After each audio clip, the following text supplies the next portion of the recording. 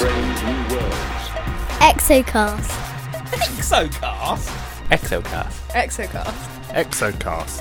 Exocast. Exocast. Exocast. Exocast. Hello, you're listening to Exocast, the podcast that takes you far beyond our solar system to explore distant extrasolar worlds. As always, we have an exciting show for you this month.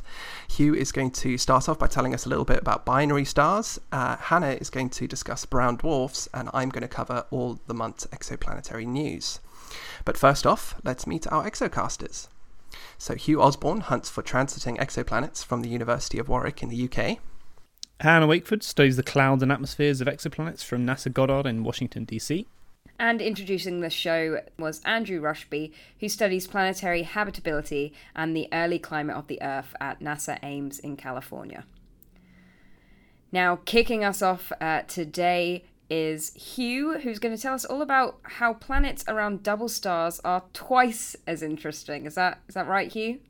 Well, they're certainly interesting. I don't know if they're 2 times more interesting than single stars, but I'll try and convince you of that anyway. So a binary star is effectively a star system with 2 stars in, and in fact, binaries are kind of the most simple multiple star systems we know. They go up to, triples and quadruples, and all the way to I'm not sure, like clusters, I guess, are multiple star systems in their own right. But they're pretty common. So as I kind of mentioned last month, about 45% of all star systems are multiple, and this means that if you basically pick a solar type star at random, it's more likely to be in a binary system, because even though they're only 45% of systems, they're something like 70% of all the stars, because there's twice as many stars in a binary system. It's confusing. Basically, they're common. And we expect these have planets, and in fact, they should have a few sort of types of planets around them. There's the so-called S-type planets, and these are kind of just planets that orbit a single star in the binary system, just like the planets we're used to discussing on this show. So they orbit one of the stars, or sometimes both of the stars in the system. So, for example, HD 133131 A and B, so the 2 stars in that system, both have planets on S-type orbits around each of the stars, which is quite cool. And then there's the P-type systems, which are circumbinary orbits. So these are the planets that go around not just one of the stars in the system, but they go around both of them, or indeed the centre of mass of both of those stars is what the planet actually orbits. And I guess there sometimes it's asked whether you can have a third type, which is a figure of 8 orbits that goes around both of them, but kind of goes around in a figure of 8 shape, and maybe theoretically there's a way to make that possible, but in practical senses that's sort of an unstable orbit. So we only have the 2 types of sort of binary star planets categories. So how do we find them? So when it comes to the single types, the S types, we just do how we normally do. Often the binaries that we're looking at have large separations between them, and they look like single stars. So we use transits, use radial velocities to try and look at the push and pull of the planet on the system, or imaging. And for example, the now debunked Alpha Cen BB was another example of a planet in a wide binary system. So the circumbinaries are slightly more interesting, and they have this extra way we can search for planets around them, which is by basically using the timing of the 2 stars in the middle. So when we're lucky, that internal binary star pair has some time-varying physics that we can precisely measure. So this is usually the eclipses of one of the stars in front of the other one, but it can also be the pulsations from one of the stars, or even the pulses of, if one of them's a pulsar, so sending out this beam of like highly ionized material and X-rays and optical and radio waves and all of this electromagnetic spectrum. We can measure that precisely, and if all of these happen with perfect regularity, so there's a bit like a ticking clock in the middle of this little solar system with 2 stars. But imagine in that the clock is basically moving on an orbit through space. As it moves away, the distance the light has to travel from the clock to us increases, and its ticks appear to slow down. And then as it moves towards us, on the opposite side of the orbit, its ticks speed up again as it's moving, as the light that's being emitted is kind of the distance between us is shortening. So how much it speeds up and how long it takes to start that cycle again basically tell us how big the planet is that's going around it, because the planet is what's pulling the central binary system around on an extra sort of orbit, and also how massive the planet is and how long the year is. So this is something we can do to measure in either eclipsing binaries, where we look at the basically the eclipses of one star in front of the other, or in pulsar binaries. So in fact, this was how the first circumbinary planet was found, which was around a pulsar white dwarf pair, and the pulses of one was seen to come periodically earlier and then later than expected. And we know that now, but that's because there's a planet around this binary system. And you can also use the standard methods such as radial velocity and transits to look at these two binaries to try and find planets that go around both of them. And this is a little bit more tricky because you kind of have to remove the signal from the binary stars in the middle to make sure that you're looking for only the planetary effect. So when it comes to radial velocities, there haven't actually been any detections of circumbinary planets directly with RVs yet, although I have seen some interesting candidates coming out of the Swiss telescope, so that might change in the future. Transits are a bit more successful, mostly with Kepler, so we're now on 12 planets detected around circumbinary planets, detected. And these have all been looking so far around eclipsing binaries, where we know we're more likely to be looking effectively along the plane of this extrasolar system. So we're looking edge on, and that's where we think the planets are orbiting, and that is indeed where we've been finding planets. But actually the tidal forces from the stars that are orbiting each other would make any planets in this sort of system precess around its star, which effectively means that any circumbinary planets will transit at some point, but also that those transits might come and go. It might transit for a year, and then as its orbit precesses away from our line of sight, we might have to wait thousands more years before it comes back around and transits again.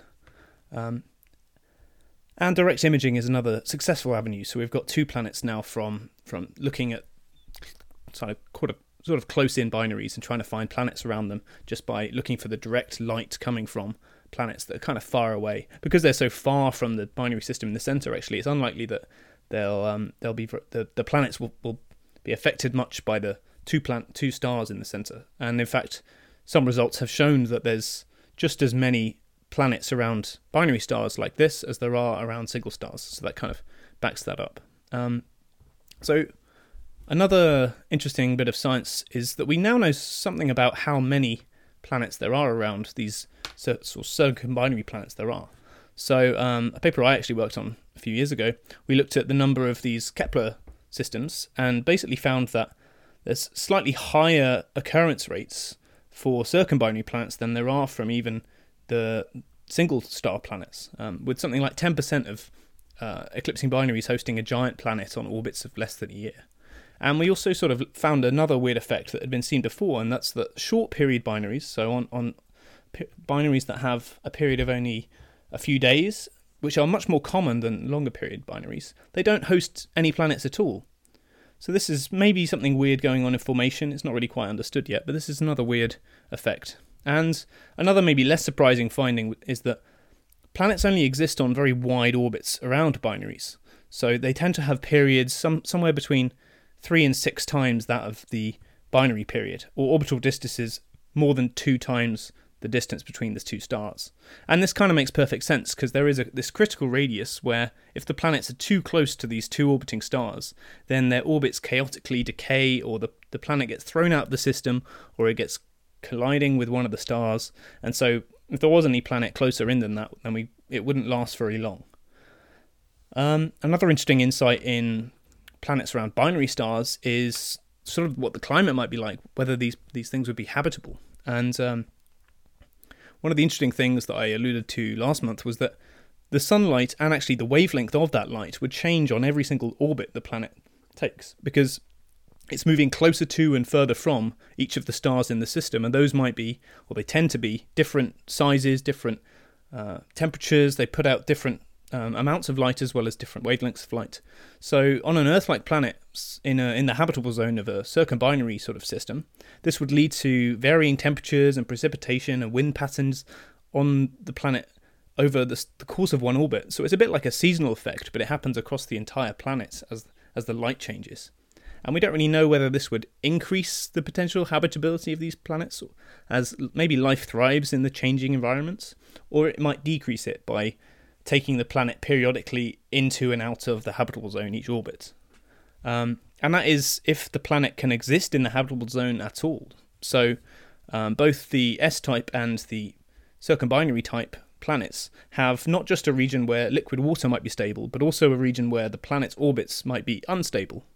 And these two regions can actually overlap. So we know for Alpha Cen AB, so the nearest sun-like stars to the sun, and also the nearest binary, that planets in the habitable zone around either of them could exist, would be stable, as the two stars only pass about 11 AU apart. But if they passed on their closest approach much significantly closer, then any habitable planets too far out from those individual stars would become chaotic. They would become unstable, and any planets would no longer be able to exist there. And similarly for the circumbinary systems, the habitability and stability can either overlap or not. So I talked about or adopted Kepler-47c last week, which is in the habitable zone of a circumbinary system. However, if the binary in the centre was any wider, it's the orbit of those two stars around each other was sort of longer or more distant, then any planets in the habitable zone would be flung out and would no longer be able to exist. So it's quite an interesting dynamic sort of environment around circumbinaries and also around planets in binary stars. So I hope I've convinced you that they're maybe not as interesting as single stars, or hopefully, maybe, yeah, I'd say they're more interesting than single stars. There's certainly more going on and more things you have to be aware of. So that's planets in binary star systems. So Hugh, is there often a large disparity between the sizes of the stars, the binary stars? Is one usually bigger than the other? Are they normally closer to the same size? Do you have any stats on that? I think in most systems they're reasonably close in size. Certainly for the ones that we know of planets around, the ratio between the sizes of the stars tends to vary from about 1 to 3 times. So, I mean, one star being 3 times larger than the other, I guess that is quite significant difference, right? That's a big sort of sun-like star and a tiny like M-dwarf. So yeah, it can vary quite a lot. It's interesting because a number of the planets that I've looked at are in binary systems. They're not circumbinary planets like some of the ones that you talked about. So I didn't realize there were 12 circumbinary systems. I think there's 20 now, actually. I think 20. That's even better. Are any of these in systems that have planets where we would likely be able to characterize their atmospheres? I don't think so. So some of the directly imaged, so there's 2 directly imaged circumbinaries. Those obviously we can characterize because we can see the light from their atmospheres directly.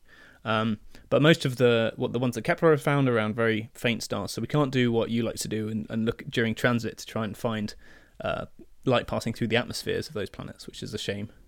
I'm just wondering if we would expect there to be significant differences between the atmospheres of a circumbinary planet compared to a planet which just goes around one star.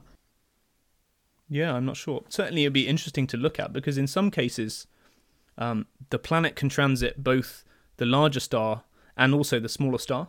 So you can get transmission spectroscopy of the same planet from crossing both stars. And if there's any differences in that, it might tell you something about the method that we use in transmission spectroscopy and whether just how it might change given what star you're looking at. Yeah, it's certainly an interesting question.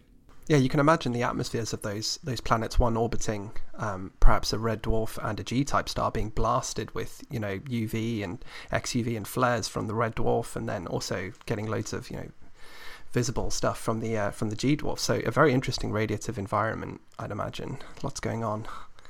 Yeah, I read something interesting that said that actually the magnetic activity, so the solar storms that come off like stars, they're kind of suppressed by being in a binary star system. I'm not sure how that works, but it might mean actually that planets around circumbinaries would be less exposed to these like X-rays and flares and things that might otherwise kill life on a single star system. So yeah, maybe the magnetic field lines interacting with the larger stars, magnetic field, funneling those high energy particles back into the center of mass or something. But yeah, sounds interesting.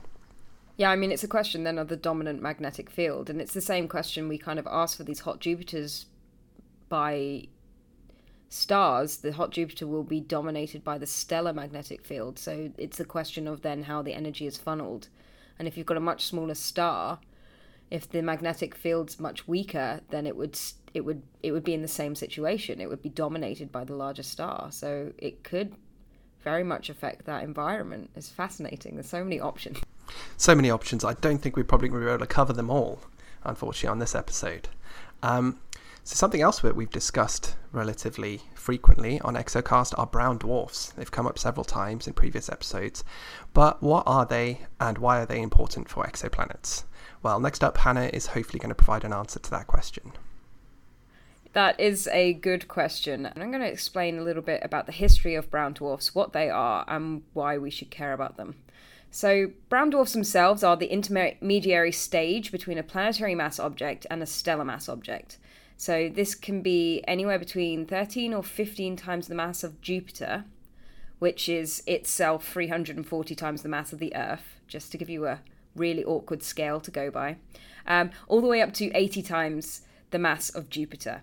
So, it's a big range. And we say it in planetary mass scale, which is interesting in and of itself, because actually they are more like failed stars than planetary bodies.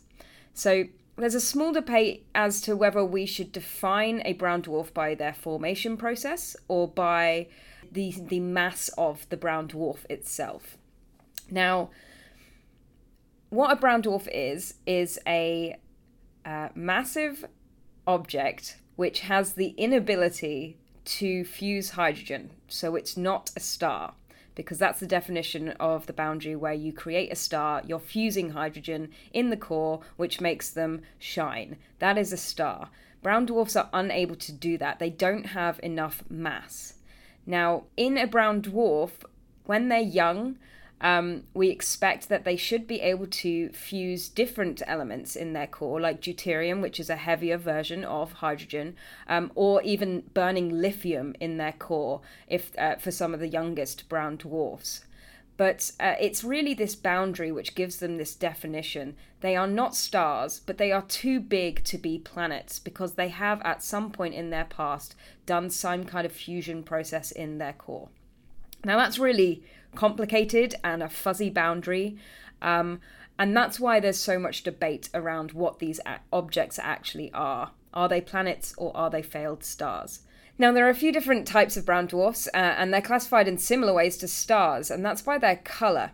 Now, if you've ever seen the Hertzsprung-Russell diagram of stellar classification, you'll see a nice wiggly line cutting down the centre called the main sequence, and then offshooting from that a number of different branches of different stellar classifications. And these are all done by their colour map, so how they would look in one colour, say the red, compared to the blue.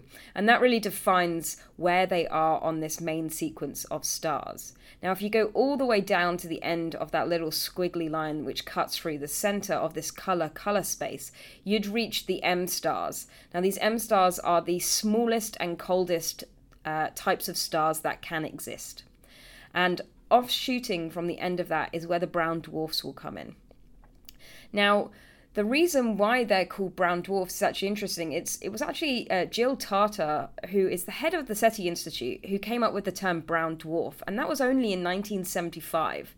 And it's to refer to this approximate colour that these objects might have, brown instead of red like their hotter or larger stellar companions. And it wasn't until 1988 that the first one was discovered, so they've been theorized just like exoplanets for many, many decades, but it wasn't until very recent history that a brown dwarf was actually observed.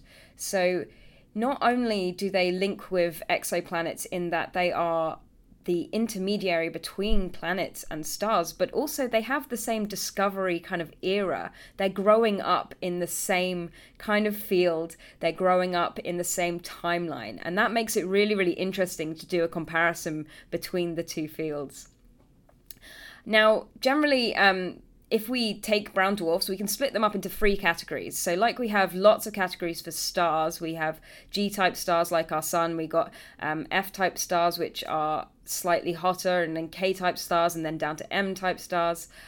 Brown dwarfs have 3 different types, and these go from the coldest and the smallest, Y dwarfs, through to the intermediary T dwarfs, and then up to the most massive and hottest L dwarfs. Now, at the top of the sequence is where they meet these M stars. So there is an overlap in terms of the colour that you measure for these L dwarfs. That's very similar to these M stars. So it can get a little bit confusing. Now, in the L dwarfs, they're more red. So they would, in their J minus K colour, compared to the bluer T dwarfs. So that means that they are brighter. They appear brighter in the K band, which is around 2.5 microns, compared to the J band, which is closer to the optical at 1.2 microns. So that's how we measure the colour of these objects. So to be honest, I have trouble with this, and I'm an observer, so it's interesting. Now, the redder colour for the L dwarfs is actually counterintuitive to what you would expect for the Planck function. Where we would expect colder objects to be redder. Now, this is because of their atmospheres and how complex they are.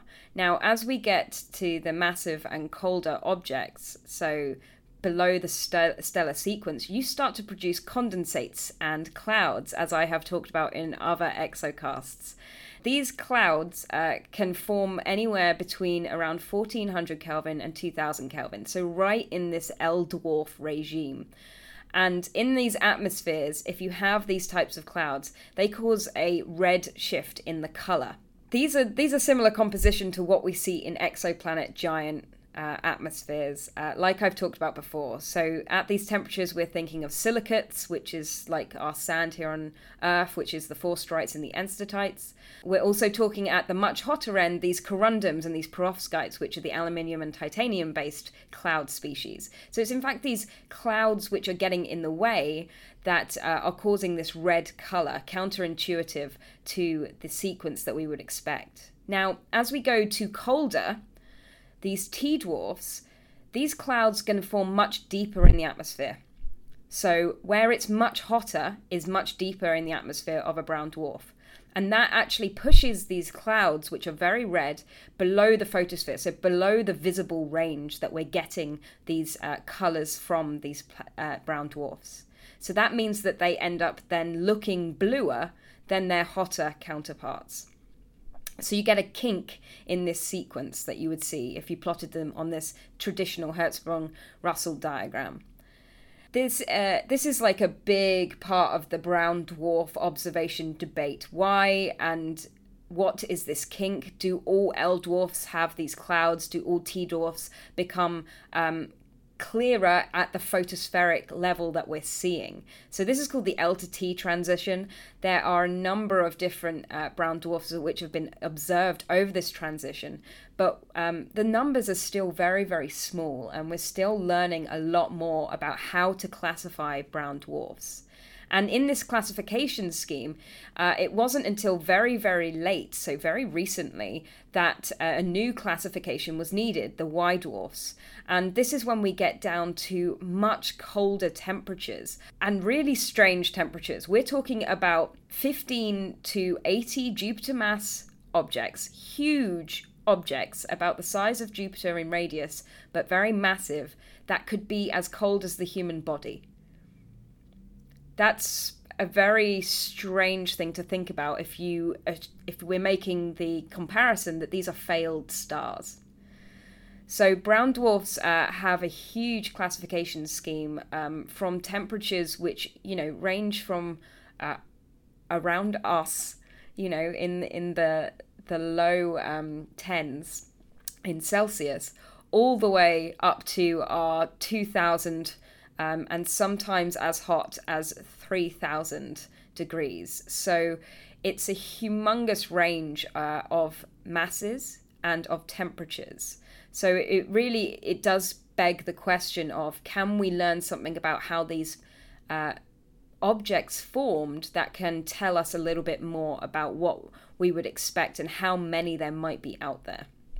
So, in a sense, these brown dwarfs and exoplanets, like I said, have grown up together. They were discovered around the same time. They've been theorized for a long time.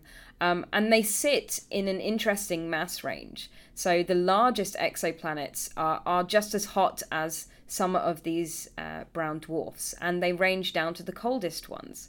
So we have this range where Jupiter is the same radius as a brown dwarf and could be as cold as a white dwarf.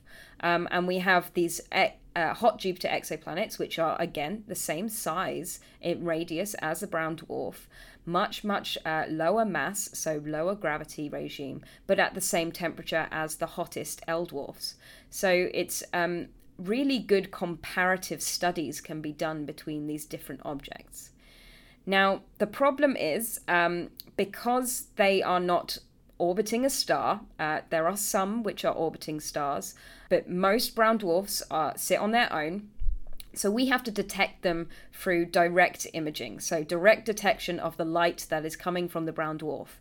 And like I said, these aren't stars. They're not emitting their own light, which is why we see them in the infrared, because they are emitting heat.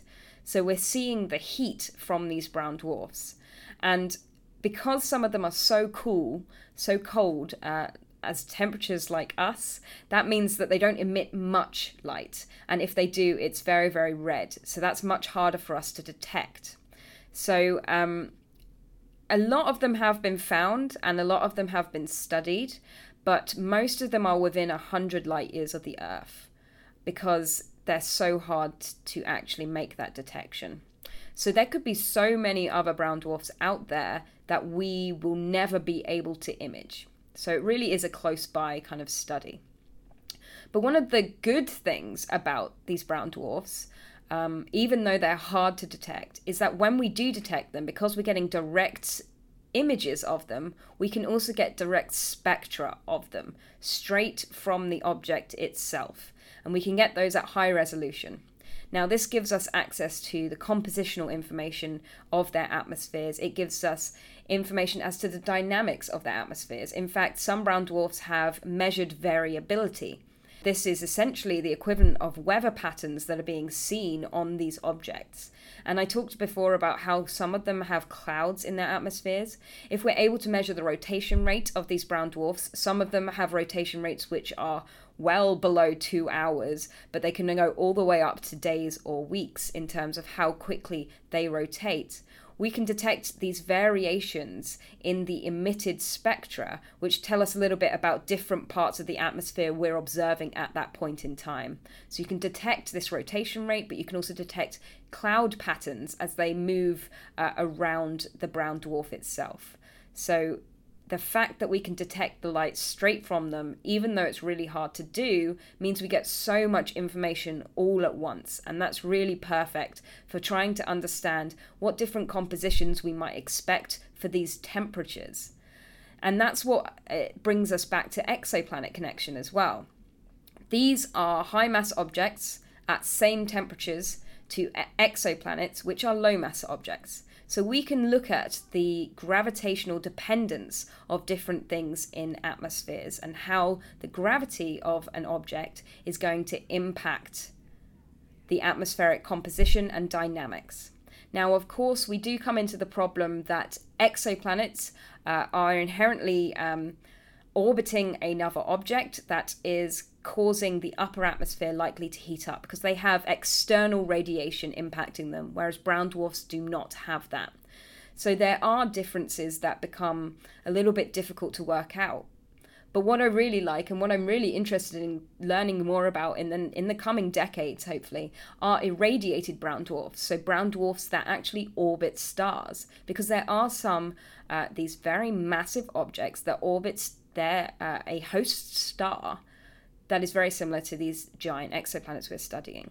So can we actually learn by observing these different very high mass objects in the same way or similar ways to exoplanets? Can we learn about this connection between how gravity really impacts the atmospheric characteristics of a planet?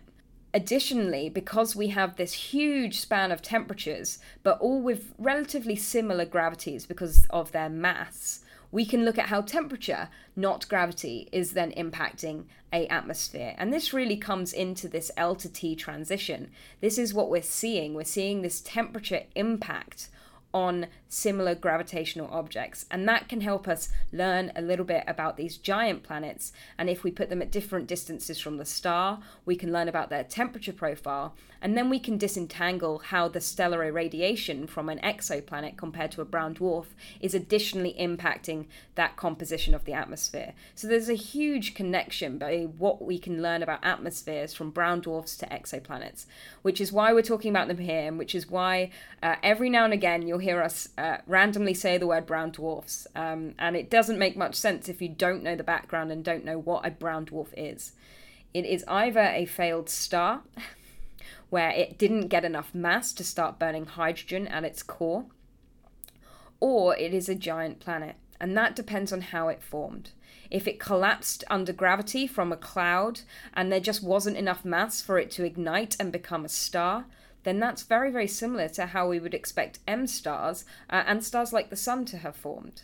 However, if it formed in orbit around another object and then possibly either got flung out from that object, then that's formed more like a planet. And that can really inform us about the way different things actually form in a galaxy. And if there's a dependence on where in a galaxy something forms, if there's a dependence on the metallicity, if we see a brown dwarf which has a very, very high metallicity compared to a low metallicity, that tells us a little bit about not only when it formed, because we would expect much lower metallicity brown dwarfs to have formed much earlier in the evolution of our entire universe, but also where it might have formed. If it's a higher metallicity, we might expect that it formed around a star, where the star had taken up all of the low metallicity material. So there's a huge number of things that are left to learn, and they're still very young, only a couple of decades old, just like exoplanets. So there's many more things that we can learn. So I think it's really important that we cover brown dwarfs a little bit every now and again, because they really do bridge the gap between the stars and the planets, and everything that we do here with exoplanets is based on our stars and their planets that are being hosted. So we can get some valuable insights from both and maybe feedback between these different communities. Fascinating overview, Hannah. I was just wondering, the residual heat seems to be the heat seems to be pretty important. Is the heat still being generated, or is it just residual? I mean, it might be a super obvious question, but I mean, is there any processes going on in the cores, in the interiors of these objects that are still producing that heat, or are we going to expect it to eventually drop off over astronomical time? We would expect it to drop off over time, yes. So the much younger brown dwarfs will be much hotter. And it's the same thing we see for these directly imaged exoplanets. So directly imaged exoplanets are often incredibly young. That's because they're still emitting heat via their gravitational collapse. So if something's collapsing, it's getting rid of that collapsing energy by emitting it as heat. We see the same thing with brown dwarfs. Of course, brown dwarfs, when early in their lifetime, when they were able to burn the lithium in their core, we expect that to happen pretty quickly. It happens very, very quickly in M stars. And you can determine the ages of M stars by whether or not they still have lithium in them, and other stars. So for brown dwarfs, we would expect to see that disappear over time. Now, there is some difficult trends with age, and age is a really tough one to work out for brown dwarfs because of the uncertainty in how quickly they should have burnt their material, and how long they should have material to produce this heat rather than just the gravitational collapsing energy. So there are a number of different processes that can generate this heat, but most of it will dissipate over time. So you mentioned how exoplanets and brown dwarfs are kind of growing up together. How many brown dwarfs are there? Remind me. I'm not sure. Do we know? I'm sure we do. There's a database somewhere. I know that there's a couple of people on Twitter who will definitely know that number, like off the top of their head. Yeah, I think planets are winning anyway. That's what I was saying. I think planets are winning. Yes, yeah. Planets are winning in terms of number, certainly, but in terms of inherent information about them, planets are not True. winning still. Yeah. Quantity over quality. Yeah. Yes. Welcome to the Kepler mission. I think it's somewhere in the range of 3 to 500. Okay. I don't think it's that many, but I am really happy to be corrected on that one. That doesn't tell me how. I'm just Googling how many brown dwarfs are there. Apparently, there can be up to around 70 billion brown dwarfs in a galaxy's disk. Now, that doesn't tell me how many that have been detected. That tells you what they think the occurrence rate of brown dwarfs is, which is a completely different question. And there's another study that I'm looking at here, which says that there are roughly 6 stars for every brown dwarf. Oh, Wikipedia says 1,800. 1,800. List of It's more than I got a expected, list actually. of brown dwarfs. No. As of 2015, more than 2,800 brown dwarfs have been identified. Ooh. Okay, the numbers are tighter than I thought then. Yeah, that's a pretty good series of numbers. Honestly, the studies of brown dwarfs that I've looked at, very much atmospheric classification studies, as is my bias. And those color diagrams very often are not well populated. So it would be good to see a fully populated color diagram for brown dwarfs. And I'm wondering if somebody like Jackie Faraty has one of those kinds of studies.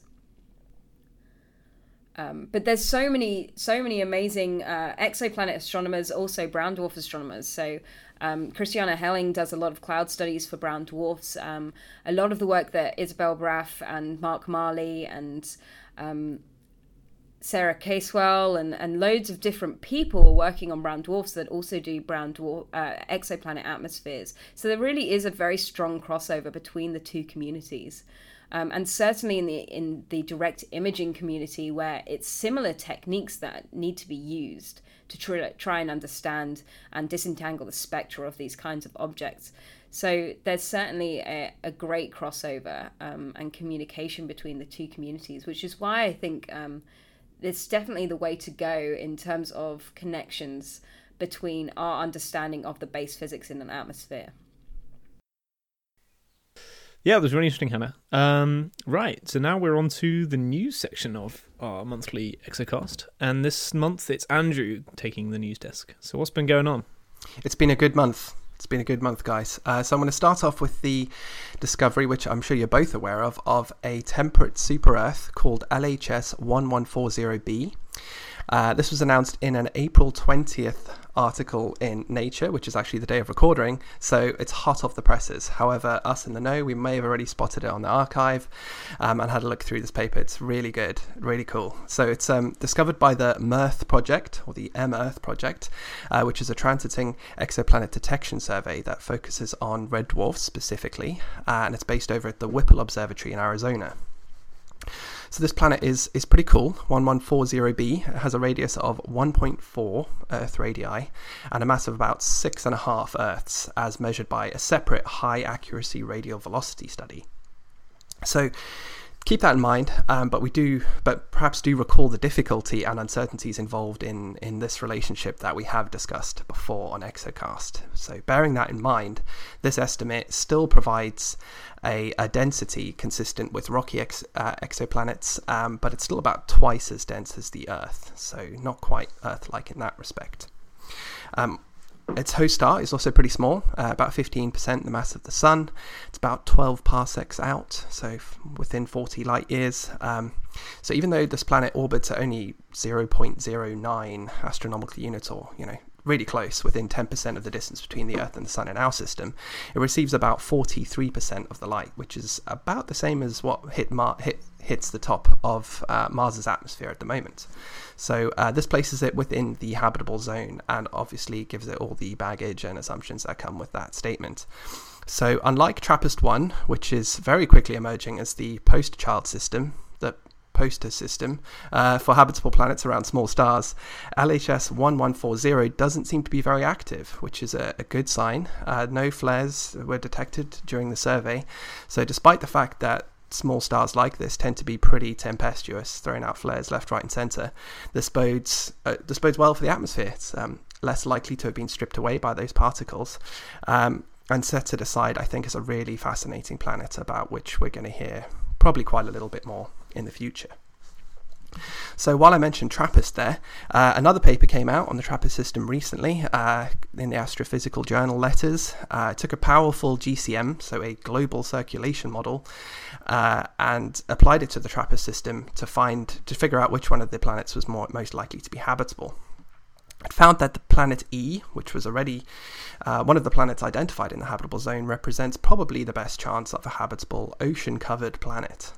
So the author Eric Wolf, who's over at the University of Colorado, even managed to compute the potential habitable surface area of the planet, but it's not very clear from the paper how they reached that fraction. I'd be interested to get a hold of that code. Personally, I think this sounds like a little bit of a leap, considering that even making that estimate for the Earth is pretty contentious, and we know a lot more about the Earth's habitable environments.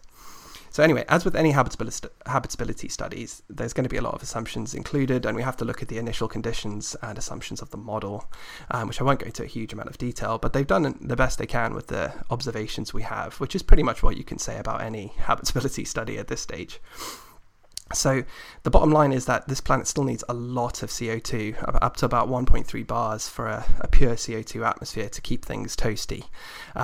So the interactions between the ocean and the land, if there is any, and the atmosphere will be very important because of how carbon, and specifically carbon dioxide, is kind of cycled around the planet system. So it uses a very simple ocean setup, and it's not kind of clear how the carbon cycle is going to be represented. But it's a good first step, and this is a model that's been used for other slowly rotating planets too.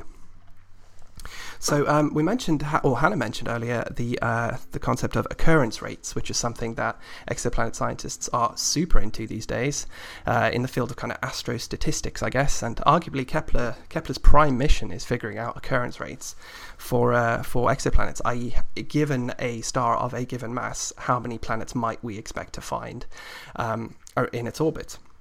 So a really cool paper came out recently that basically found a really significant gap in the occurrence rates of planets between super-Earths and mini-Neptunes. So about 9.5% of stars host 1.5 Earth radii planets, 12% of stars host 2.5 Earth radii planets, but only 2% are in this intermediary regime of about 1.8 Earth radii. So there's this bifurcation in the population, which intuitively I think made sense. You'd think that the larger the planet, there's going to be a point at which suddenly it just accretes loads of volatiles onto its surface, and below which it will stay as a rocky planet. And that transition is probably going to be pretty rapid. So you're not going to really have that many planets in that intermediary zone where they're just accreting a little bit of volatiles, I guess. But still, an interesting study, and I think certainly helping us to nail down some of the uncertainties and complexities in the mass-radius relationship. So what else have we got going on in the news? A pretty cool citizen science project, actually. It's developing out of analysing Corot light curves in EVE Online, which is a massive multiplayer science fiction game. So this is spearheaded by a Swiss startup called Massively Multiplayer Online Science that aims to leverage, games like this, like EVE, to advance citizen science projects. And EVE has done this before. They hosted another citizen science project last year to look for protein patterns in high-resolution images of human cells. So a little bit outside of our field here on Exocast, but still pretty cool. So players are going to be tasked with looking for transiting exoplanets from the archives of the Corot mission, which was a French-European space observatory which ended back in 2013, and in return for that they're going to get some in-game cash. So Michael Mayor, who along with Didier Queloz discovered the first exoplanet 51Peg-b back in 1995, is involved in this project, and he set up some false positive criteria to make sure that folks weren't taking advantage of this opportunity to earn digital moolah by spamming out fake planets. So I think this is pretty great because it represents, one, just how interested people are in exoplanet science. It's definitely right up there in the public consciousness now. 2 represents the capabilities of citizen science to get involved in active investigations and find actual real planets. And 3, how much data there is really to be analysed. So this mission, the Cairo mission, ran for 7 years, and it's got a massive archive with still plenty of work to be done with this data. So exoplanet missions like Kepler and K2 will have extraordinary amounts in their archives that will also need attention, but we just don't often have the human power to do so. So when you can casually log on to Eve and discover a new planet in an evening, who can really say that gaming is pointless, hey? Not anymore, not in 2017. And finally, another story that's breaking as we record this month's episode is the fact that exoplanet hunters Nathalie Batalha, Guilhem Anglada Escudé, and Michel Guyon are named in this year's Time magazine 100 Most Influential People. So Nathalie is the Kepler mission science officer. Guilhem led the search for the Proxima B system, and Michelle led the discovery of the TRAPPIST-1 system, so things that we've covered extensively in Exocast in the past. I think, again, this goes to show just how much exoplanet discovery and science around it has impacted public consciousness, and fundamentally how we see the planets, the universe, our place in it. And I think to illustrate this, I'm just going to repeat a tweet that Nathalie sent out earlier. She says, "My hope is to look back one day on our search for life and see it helped ensure a sustainable future for the human species right here at home." So I will just add the small disclaimer is that Nathalie is my advisor here at Ames, and a wonderful and inspirational one she is at that. I do wonder now if this makes me a little bit more influential just by proximity, right? An association. So either way, I'm grateful to have her in my corner. So that's the news for the month. It was, as I said, a good one. Coming up in the last week of April is the biannual NASA Astrobiology Science Conference in Arizona, which is the biggest meeting of its sort in the world. So there's undoubtedly going to be announcements and discoveries coming out from that. I'll be there. I'll report on a few of those next time, but keep your eyes and ears peeled. But one last comment I did want to raise, though, and it's come up just a few times on Exocast in the past, but it's time, I think, that we addressed it head on. EXO, the South Korean/Chinese boy band that has completely unreasonably taken the monopoly on the EXO prefix, which is making searches involving this term somewhat biased towards their brand of catchy K-pop.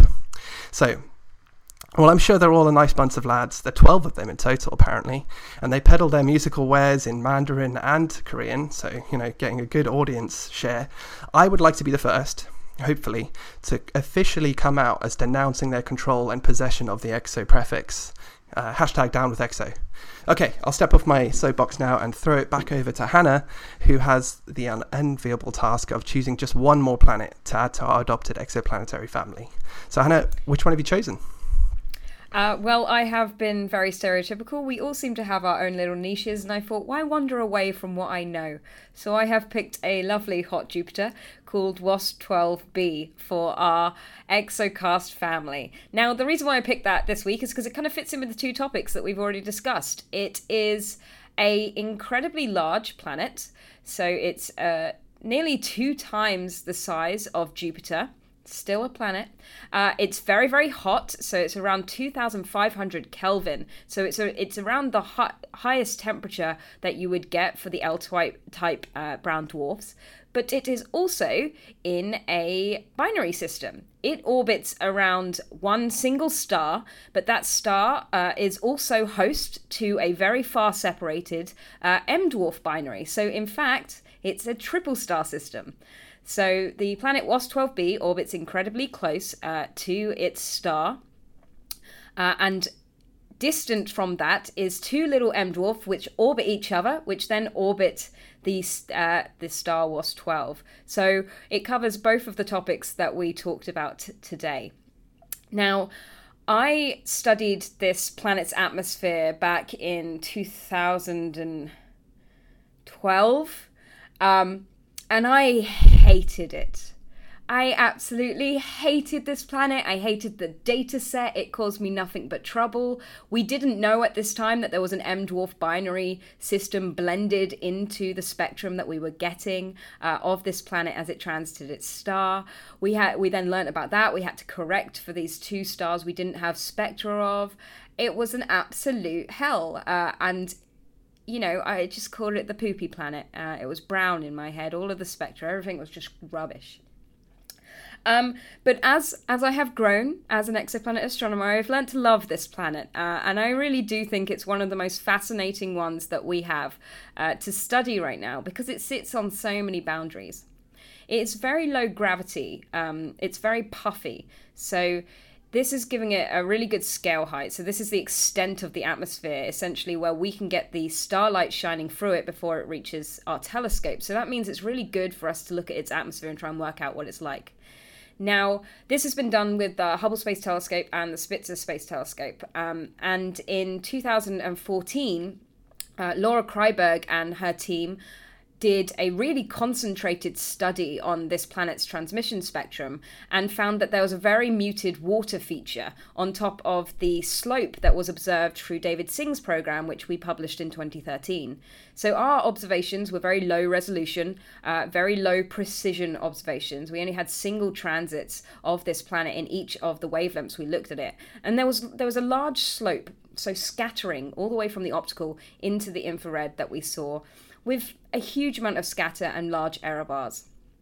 So Laura Kreiberg's work actually took multiple observations of this planet in a single wavelength band pass, and they were able to get the spectrum to much, much higher precision. And right within the scatter of what we originally observed is the evidence for water absorption in the atmosphere. Now, this just confirmed everything that we were thinking about this planet. It's so hot and it's so close to a star that it should only be in the gas phase. There should be no clouds in this atmosphere. But the observations we made didn't make sense if there were no clouds in this atmosphere. So the fact that we saw this muted water feature that fit in with this scattering slope actually told us a lot about the planet's atmosphere and the temperature profile. Now, what we've learned is that the day side, because it's tidally locked, might be incredibly hot, 2,500 Kelvin, like I said, but the night side must be very, very cold. And on this transition from the day side to the night side, the heat that is on the day side from the star heating up the atmosphere is not being transported efficiently around this planet. So the limb, the annulus that we're looking through when we're doing transmission spectroscopy, is cold enough that it's forming clouds. Now, the temperature that it must be in this part of the atmosphere is around 2,000 to 1,800 Kelvin. That's considerably colder than the hottest point on the day side.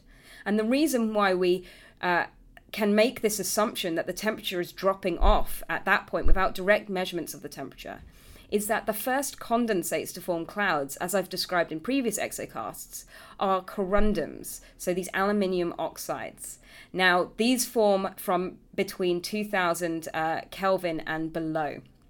So we have to have temperatures that are cold enough to form clouds. You can't form any kind of condensate clouds below the temperature, above the temperature of 2000 Kelvin. So at this temperature, we would expect these clouds that we're observing scattering the light to be made of corundum.